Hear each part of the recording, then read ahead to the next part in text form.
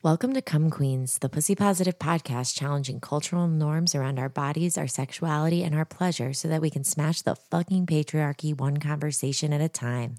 I'm Grace. And I'm Charlotte. And on this week's episode, we interview Donna Freitas, the author of Consent, a memoir of unwanted attention, in which she bravely shares her personal story of being stalked by her trusted mentor and the challenges of overcoming this violation.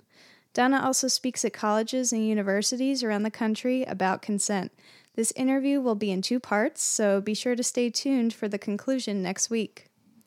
We discuss the ways in which we can empower ourselves and how things have changed and stayed the same in the time of the Me Too movement. Please be aware that this episode does contain discussions of sexual harassment and abuse. We are so grateful to Donna for taking the time to talk with us and share her story.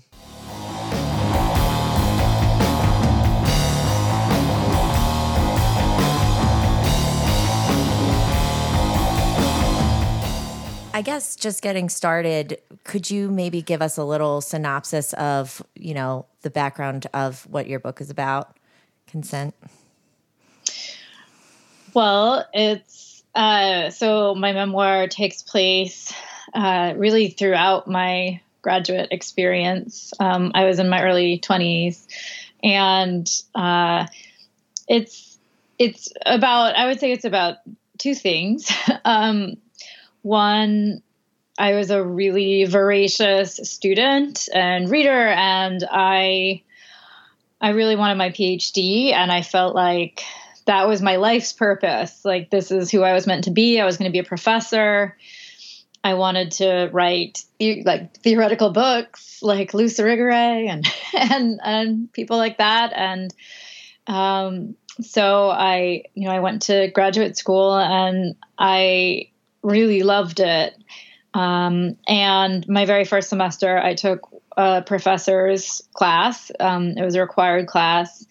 And I thought he was really brilliant, and he was really kind to me and was willing to meet with me and answer all of my questions. And I came in as a student who was really accustomed to going to see my professors like on a weekly basis. That was something I did when I was an undergrad, and it was something I really loved about my academic life. And so it was just what I did. And so I thought, of course, this is wonderful. Here's another professor that I can get to know and who's going to be a mentor. And over the course of that year, his interest in me seemed to shift, and I began to become uncomfortable with it. And the memoir is really about, in many ways, how that relationship with that professor shifted from one that I wanted to one that I really did not want. And so one of the things I wanted to do when I wrote that book was almost analyze or trace, like, where did my consent become withdrawn? Like, when did I withdraw it? How did I do it? Why could he not hear me when I did? And so I was interested in that shift between how do we withdraw consent when we're in a consensual relationship with someone, which in my case was just a professor-student one. When you talk about the idea of consent, you kind of express it in a way where you're saying that you're saying yes until you say no, right? That in some ways, not saying yes to abuse or harassment, but I'm saying yes to being in relationship when you have, like, we operate in the world in a way that we are giving consent as we walk through our lives until we revoke consent. And that's sort of the way that sexual harassment seems like it's portrayed, like that it's our responsibility to say no. Yeah. And you have to be so firm in your no. But I mean, we are I wrote a little bit about how it's like we're in a state of perpetual consent, like we're a we're walking around the world, and we're walking into stores, and we're interacting with people. And, until we put up our hand or like walk away, or, there's a way in which we're agreeing to be in the presence of other people or be in relation to them. And because, ideally, we're not in a state of animosity with the rest of the world.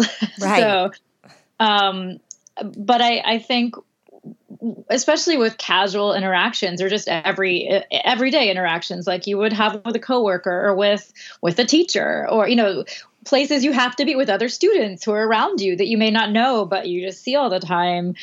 Generally, you're not really thinking about those relationships. You're just in them. And so until something exceptional happens, or until something upsets you, you generally don't worry about them. And that's ideally how life should be. Except, of course, sometimes we end up in situations where we start to become uncomfortable, and then we realize, I don't like this anymore. But especially in those relationships that are required in our lives, like, for example, in the classroom with a teacher or with a student, it's really tricky, or with a boss and, an employee, it's really tricky to navigate your way through withdrawing your consent or just getting out of that situation. So, and it seems to me, though, that the prevailing wisdom is that I'm supposed to say no to somebody who's doing something unwanted, but I get frustrated because I just think, isn't it obvious that you shouldn't be doing things that are not appropriate, And so where do you think that balance lies in terms of responsibility? Well, I know as a professor, or sometime professor now, I try to teach as much as I can. It's on me, it's as a professor or as a mentor, it's on me to be aware of what kind of power I have in relation to someone. And, I really love my students. For example, I'm working with a whole bunch of grad students right now. We're all trying to work through the situation we're in. And, I one of the things I've realized I have enjoyed, which is sort of, I was like, okay, well, this is the silver lining of what's happening in terms of having my entire university go online. Like, I've been having Skype sessions with my students one-on-one, and it's been really fun. Like, we've laughed. One of them introduced me to her stuffed animals and like, we've just been having these like funny interactions that I wouldn't normally have otherwise, because we see each other in a classroom. And I thought, well, this is nice. I'm getting to know my students in a different way, and getting to know who they are as people. And I'm really enjoying that. But it's still on me to realize what's appropriate and, and what's not. And, I do think it is on me to be sensitive of the fact that no matter what, these are my students. They're not my friends. And, I have to be aware of boundaries. And, they're younger than me. So there's an age difference. They're less powerful than me just because of the position that they're in. I'm grading them. And I think maybe I'm painfully aware of that power because I'm a feminist, because of what happened. And I wish that other people, or all people, were as aware as I think a lot of women are of their own power when they have it. And do you think we're able to teach that sense of self-responsibility to powerful men or other teachers, or do we just have to wait until the next generation? Oh, that would be depressing, wouldn't it? Yeah. I think we're in the process of trying to have those conversations, and I think they're so tricky. I did think a lot when I was working on my memoir, and because of all of the work I've done on this topic, I've been writing and studying and researching and talking to college students about sex and consent for like 15 years now. And, in general, I feel like I have a pretty hopeful perspective on, especially after all the college students I've met. Like, I feel like, most people are not monsters, like even if they have grown up in a world full of toxic masculinity, like if you give them a little bit of awareness, they care. And that feels encouraging to me. So even if the glass is half full, it's still half full, like we have something to work with. And, but I spent a lot of time thinking when I was writing the memoir about how if I was going to be honest, I believe that there are some people who just can't be taught. And, and I felt like that's what I experienced in graduate school. I had the misfortune of encountering someone who, no matter what I said or how desperate I got, he just refused to see what was right in front of him. Like he only was willing to see the fantasy that he wanted to project onto me. And there was just a point where I realized I was helpless in the face of that. And I think there are people like that, unfortunately. And I don't know if education can fix that, because ultimately that man spent at least a year where I had gotten to the point where I was like, no, no, no, no, no. And he still didn't let up. And, he was really willing to destroy my life. And so I don't know what you do with people like that. Yeah, I feel like we all, or many of us, have an experience where we felt like we were helpless in that situation and that there was nothing that we could do, and then that there would be no accountability at any point in time for these people. And I feel like we still are in a place where we're not seeing accountability. I think that one of the most frustrating parts of your story was just seeing how you tried all of the right things to make it better, to report what happened, and that he was never held responsible, just as I don't think most people who commit these kinds of acts are. Yeah, at least Harvey Weinstein's going to jail for 23 years. Right. Yeah. We were just talking about that right before we called you. We were like, but it still is like, is that enough? Like he didn't get all the high profile, I know. Right? So what do everyday women do? And wealthy, powerful white women who exactly were the ones who were able accuser. To speak. They had resources. They had more opportunities than many people do. I feel like and they still didn't get their full justice. Yeah. I know. I went to this wonderful symposium a few weeks ago before we all had to stop flying at Tulane University. And they had a symposium on sexual violence and sexual harassment. And so they had I think it was like 7 of us, like 7 speakers. And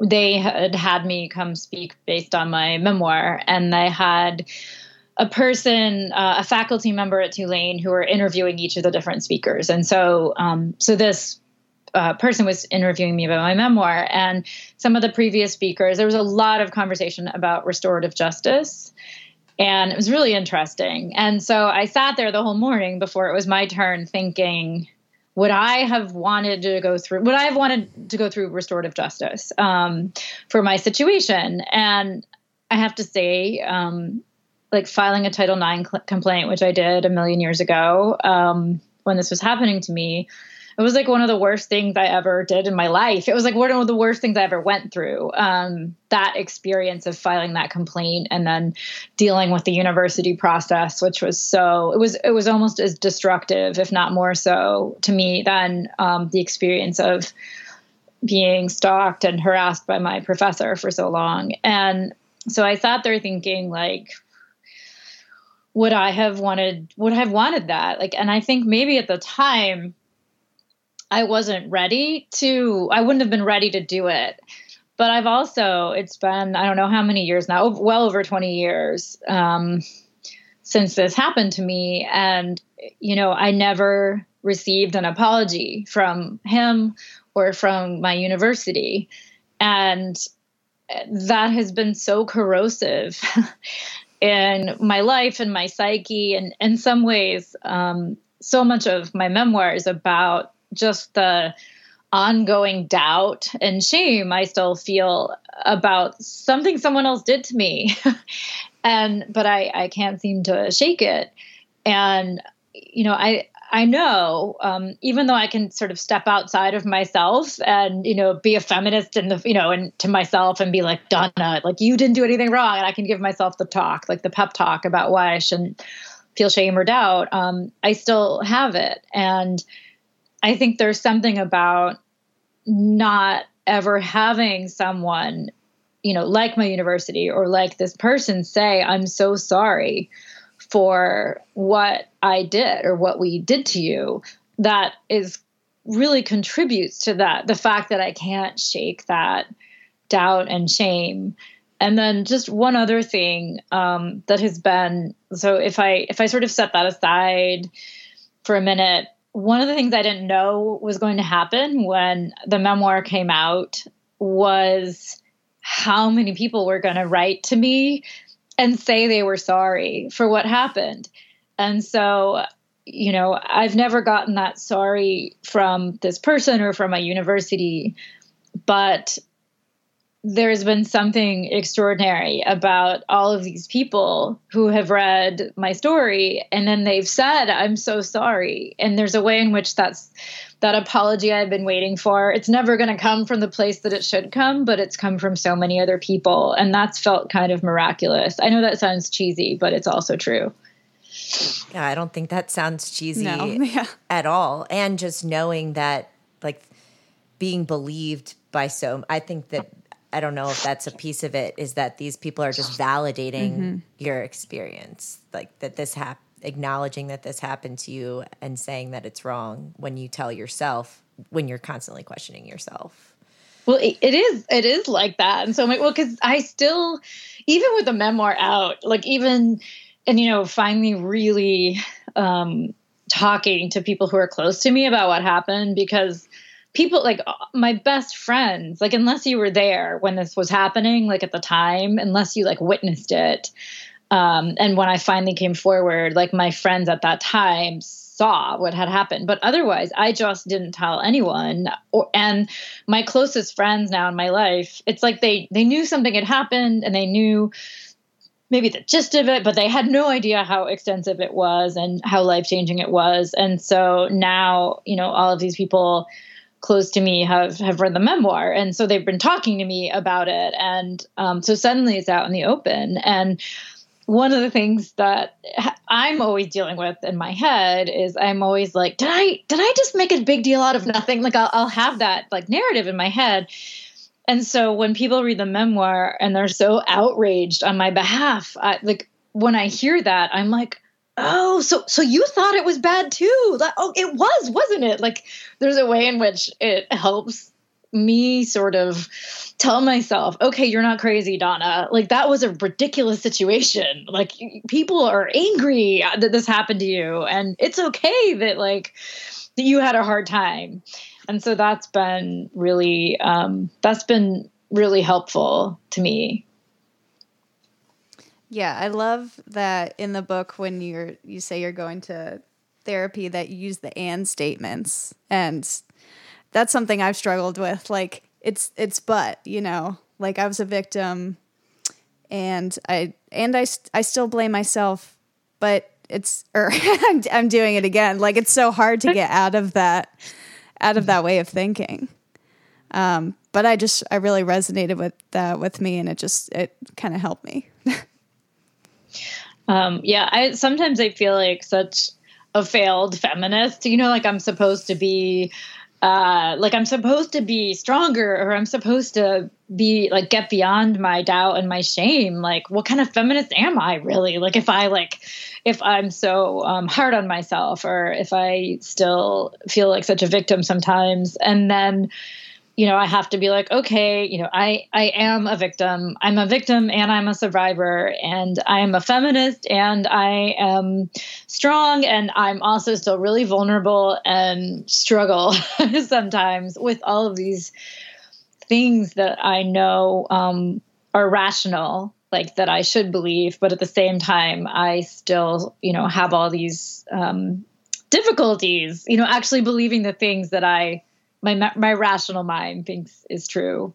So, do you think I've been just marinating on the self-blame? Because I think one of the things that is just the most vulnerable part of your book is that you acknowledge these feelings that I think everybody goes through, but sometimes I haven't expressed them out loud when I talk about things that have happened to me because I'm worried about being less believed or less validated by acknowledging those feelings that I have. Mm-hmm. And I've also wondered what purpose those feelings serve. And I'm curious if you think that control plays any part of that, like the idea that if you could have taken a different step, or if you could have seen this earlier or known that this person was going to be like this, then you could have had control over the outcome. Do you think that those things are related in any way? I think, just our ability to analyze and reanalyze in hindsight all the different moves we made or didn't, I think can be so paralyzing and can cause us to have so much shame and self-blame. And, I think about, all the things I did, but of course, and then I try to remind myself, like with this professor, I try to remind myself that like, I did stuff like that with all my professors and none of them did what this man did. Right. Like, none of them did that. Like, so this, like, what, so why didn't it happen with them? Like, what was wrong with what I did? Like, obviously nothing, like something was wrong with him. So I can take myself through that narrative. But I think, one of the things I was really careful about when I was writing the story of it was I really wanted to look at every step of the way and to lay bare the fact that like I participated in this in the beginning. Like I was in it, like I admired this person. I sought out his attention in the beginning. I was excited to, that he had taken an interest in me because I really wanted to figure out, when did that change? Like, how did it change? And then also what was my part in it, I guess? Because I also felt like I needed to see what it was. It was like my chance to just lay it all out there. And I just decided that, like, this is the truth of the story. Like, so I think one of the things that bothers me often when we're talking about these situations, about consent, or we just sort of jump to like, you did, like this was not your fault. And that may indeed be true, except it leaves out the part about what does it mean that we're all in these relationships that suddenly, go bad? Like, how do we deal with the fact that, because the self-blame and the shame is on the side of the part that we see as the part that we wanted, because there are, like, I did want something out of that relationship in the beginning until I didn't anymore. And so I wanted to just put it all out there on paper so I could look at it and so I could let other people look at it. And I sort of just decided like, okay, someone asked me really early on after I'd written the memoir, who had read it. He asked me, are you scared to have this come out? And I said, no. And it was the first time someone had asked me that. And I was like, no. And then I said, because, no one could judge me as hard as I've judged myself. And I think that that's true. Like, I realized when I said that, like, that's true. Like, I feel really unafraid of people judging me. And I think for me, it felt good to just lay it all out there and not just pretend to myself like I did nothing. I love that. In terms of actually releasing the book, in the beginning, you allude to the fact that you signed what I assume is a non-disclosure. Yeah. Yeah, some sort of non-disclosure agreement. How did you get away with writing the book? Mm-hmm. And has there been any fallout since? And if we're somebody who feels like telling our stories and maybe some of our listeners have signed such agreements, is there anything that we can do about that? Because I really love this quote. You said there are file cabinets full of the bloody tongues of women. And that one really resonated with me too, because I just can't imagine how many other people are in the same position. Everyone keeps asking me how I got around my non-disclosure agreement. And the truth is I didn't. I mean, I just, there was nothing that was going to stop me from writing that memoir once I started it. And it wasn't until I was like maybe 2/3 of the way through where I was just like, oh, this is happening. Like, I'm doing this. Like, I'm doing this. And that was, I was almost done with it when the Harvey Weinstein situation came out. And so I hadn't told anybody I was working on it except my husband and maybe a couple of friends. And I like called up my agent and I was like, oh yeah, so I, wrote this memoir. And she was like, you did? And I was like, yeah, it's kind of a Me Too memoir. And she was like, what? And I was like, yeah. And I was like, it's pretty much done. And so that was a coincidence. And I sort of knew once everything was happening that October, like, oh, like this could get published. Like this could be because this is happening right now. And but it never occurred to me once not to publish it. There was just no way that I was going to be silent about it anymore. Once I sort of got going and it all spilled out, I wrote the memoir very fast. And I thought a lot about how, I mean, these feel criminal to me. Like, after I finished the book, it wasn't until after I sold it, actually, that I went into my file cabinet and I pulled out my file on everything that had happened. And I went and I found the legal document that I signed. And it not only says that, so in it, there are clauses that say that we agree, that me and the university agree that that no one did anything wrong. So neither party did anything wrong, as if I might have done something wrong. And also that, no one did anything wrong, and we'll never speak of this again. So I essentially agreed that I signed a document that said that really this never happened to me. And that is so criminal. I was so young and I was so desperate. And I just think about all those things. And I just think, shame on that university for doing that to me. An institution of education, like, where I was literally learning about how voice was so important to feminists, literally in the building next door to the one where I signed this document. And I just sort of decided, they paid me so little money.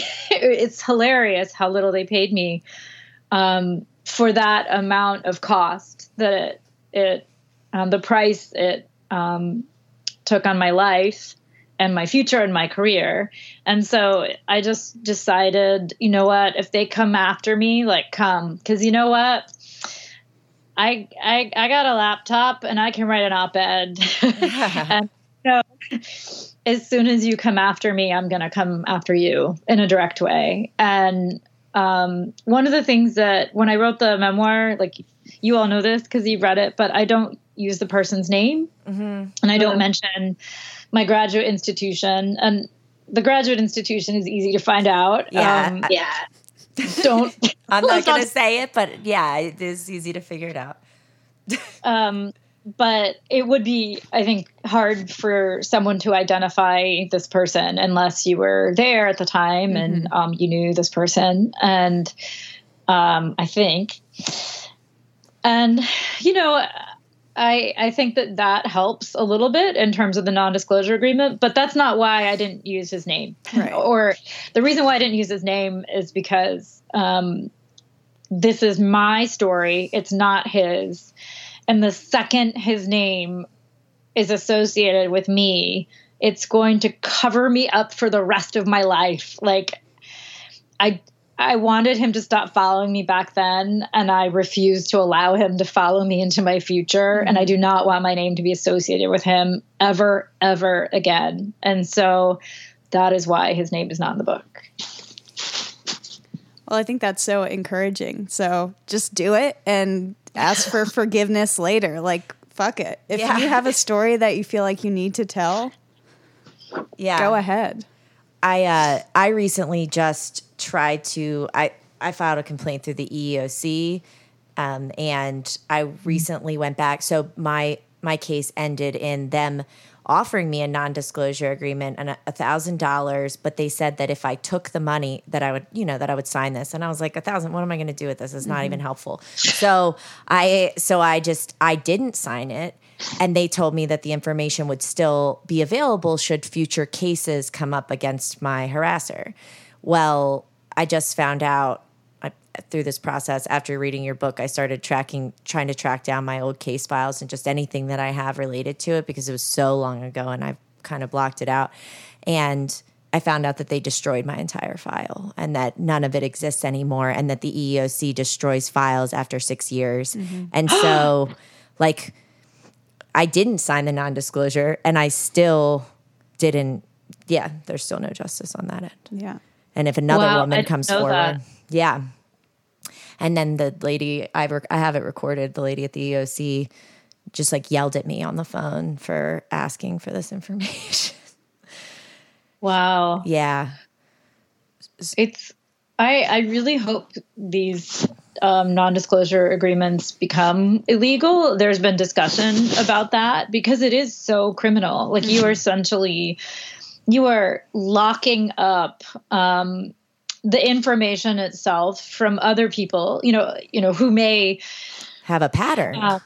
Be victims of the same person. So you're protecting criminal behavior. You're hiding. It's a cover up. Like, you're covering up criminal behavior, and then you're silencing someone, for the rest of their lives in theory. And it's when I think about that now from a distance, I just think how insane it is that people have been signing these for years, that this is the situation they've been in where they've been forced to sign them. And I think about how literally, if I hadn't signed that agreement, like I would have still been subject to this man for the rest of my, my graduate experience. And, I would have had to take classes from him. Mm-hmm.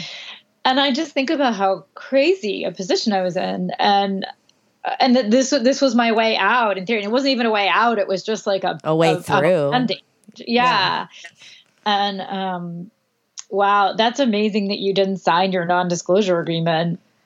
Well, I mean, again, it just wasn't going to benefit me. I had already quit the job. Like, there was no reason. And then I was like, well, if nothing's going to happen to him, I at least want this on file. And then to have just now found out, okay, well, that doesn't exist anymore. So this guy can be out here doing the same stuff over and over again with no trail, no, and because I question a lot today, just in general. And your story happened, I mean, mine was 2007, which is still a very different time than we're in now, I feel like, with Me Too changing everything. But part of me still wonders, like, if a woman were in the same situation that you were in or the same situation that I was in today, would the outcome look any different?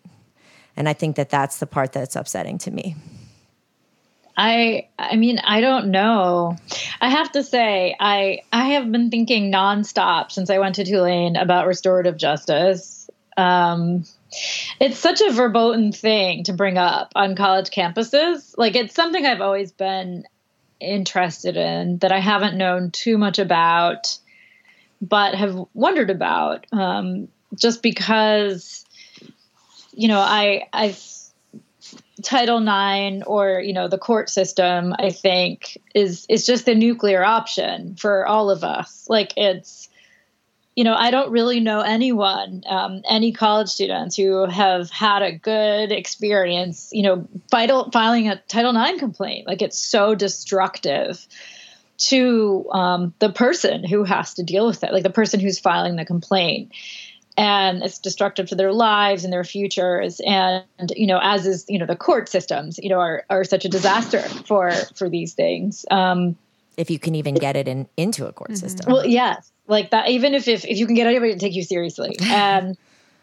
But one of the things that really bothers me is, so you're a victim of something, and you face this choice, right? Right now, this is the way we have things set up, where you either like take the nuclear route, or you stay silent for the rest of your life.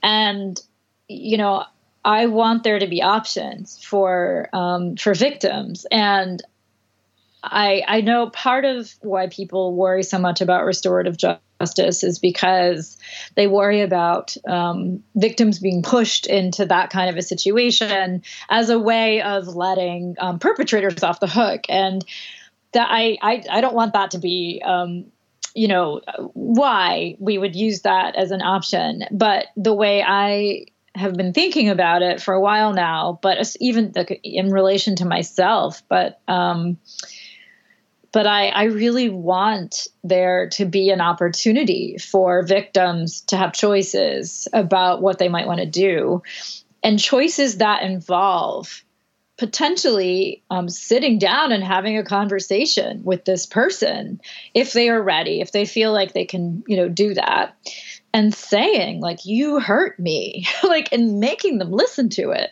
Like making them hear it, having that facilitated conversation. Because I do think that women, because most victims are women, but like really have suffered in that silence and isolation from not being able to express themselves in the face of someone who has hurt them on many different levels. And just expressing that and ideally hearing that person say, I'm sorry. And so I don't know, I've just been thinking so much about and wishing that that would be a more viable option for people, because I do think losing your voice is the most toxic thing that can happen to you. And I don't want that for all these wonderful young women and young people that I meet on college campuses who are struggling. Right. But when you see the people that's what's so brave about your book. But when you see the people who do use their voices, like you said, it was almost, in your case, it sounds like it was almost just as traumatizing, the response. Right. The people around you who you think are there to protect you and help you, especially Tootsie, really. She got me. Is it more like violating that a woman is someone who doesn't believe you? Because you automatically think, being a woman, like she's going to mother you, she's going to protect you. Or she may have had an experience that she could relate to. Right. Or maybe she's even told you that and then just totally destroys you. I think, I really, when I first went to see her, Tootsie, the person I call Tootsie in the book, who was the human resources person who was in charge of responding to the kind of complaint that I was levying against this professor at my university. She was so nice to me, and she made it seem like everything was going to stop and everything was going to get taken care of and I was going to be fine. And I just remember thinking, like, this is going to be okay. Like, it was so hard to go to her. I was so terrified to go to her. And then she seemed so nice. And so that made her betrayal of me, or the fact that she'd been lying to me the whole time, every time I went to go see her to ask for help, just even worse than the professor almost, because she had the power to do something. And it really, it took me forever to realize. And then I felt so duped that she was not going to have, she actually saw me as the problem. Like, I was the one who was the threat, not this professor. And I felt so unbelievably dumb and helpless, and also, helpless in the face of this institution that I had put all my trust in. I wanted to be a professor. Like, I idealized and idolized the university. And here was a university who was treating me like a pariah. And, when I hadn't done anything other than just be a student. And, it was really, really traumatizing. I think about her still. I can picture her like she's in front of me. And, sometimes I wonder if she ever remembers what she did, or if she even realizes what she did. I don't know. Be sure to tune in next week for part 2 of our interview with Donna. Shout out to Bombay Gasoline for our theme music. And if you have a bunch of free time lately, like we do, you can download Donna's book, Consent, A Memoir of Unwanted Attention, on Audible or Amazon, and you can find the link in our show notes. Don't forget to rate and review us on Apple Podcasts or wherever you get your podcast pleasure. See you next week. Bye. Words mean something, even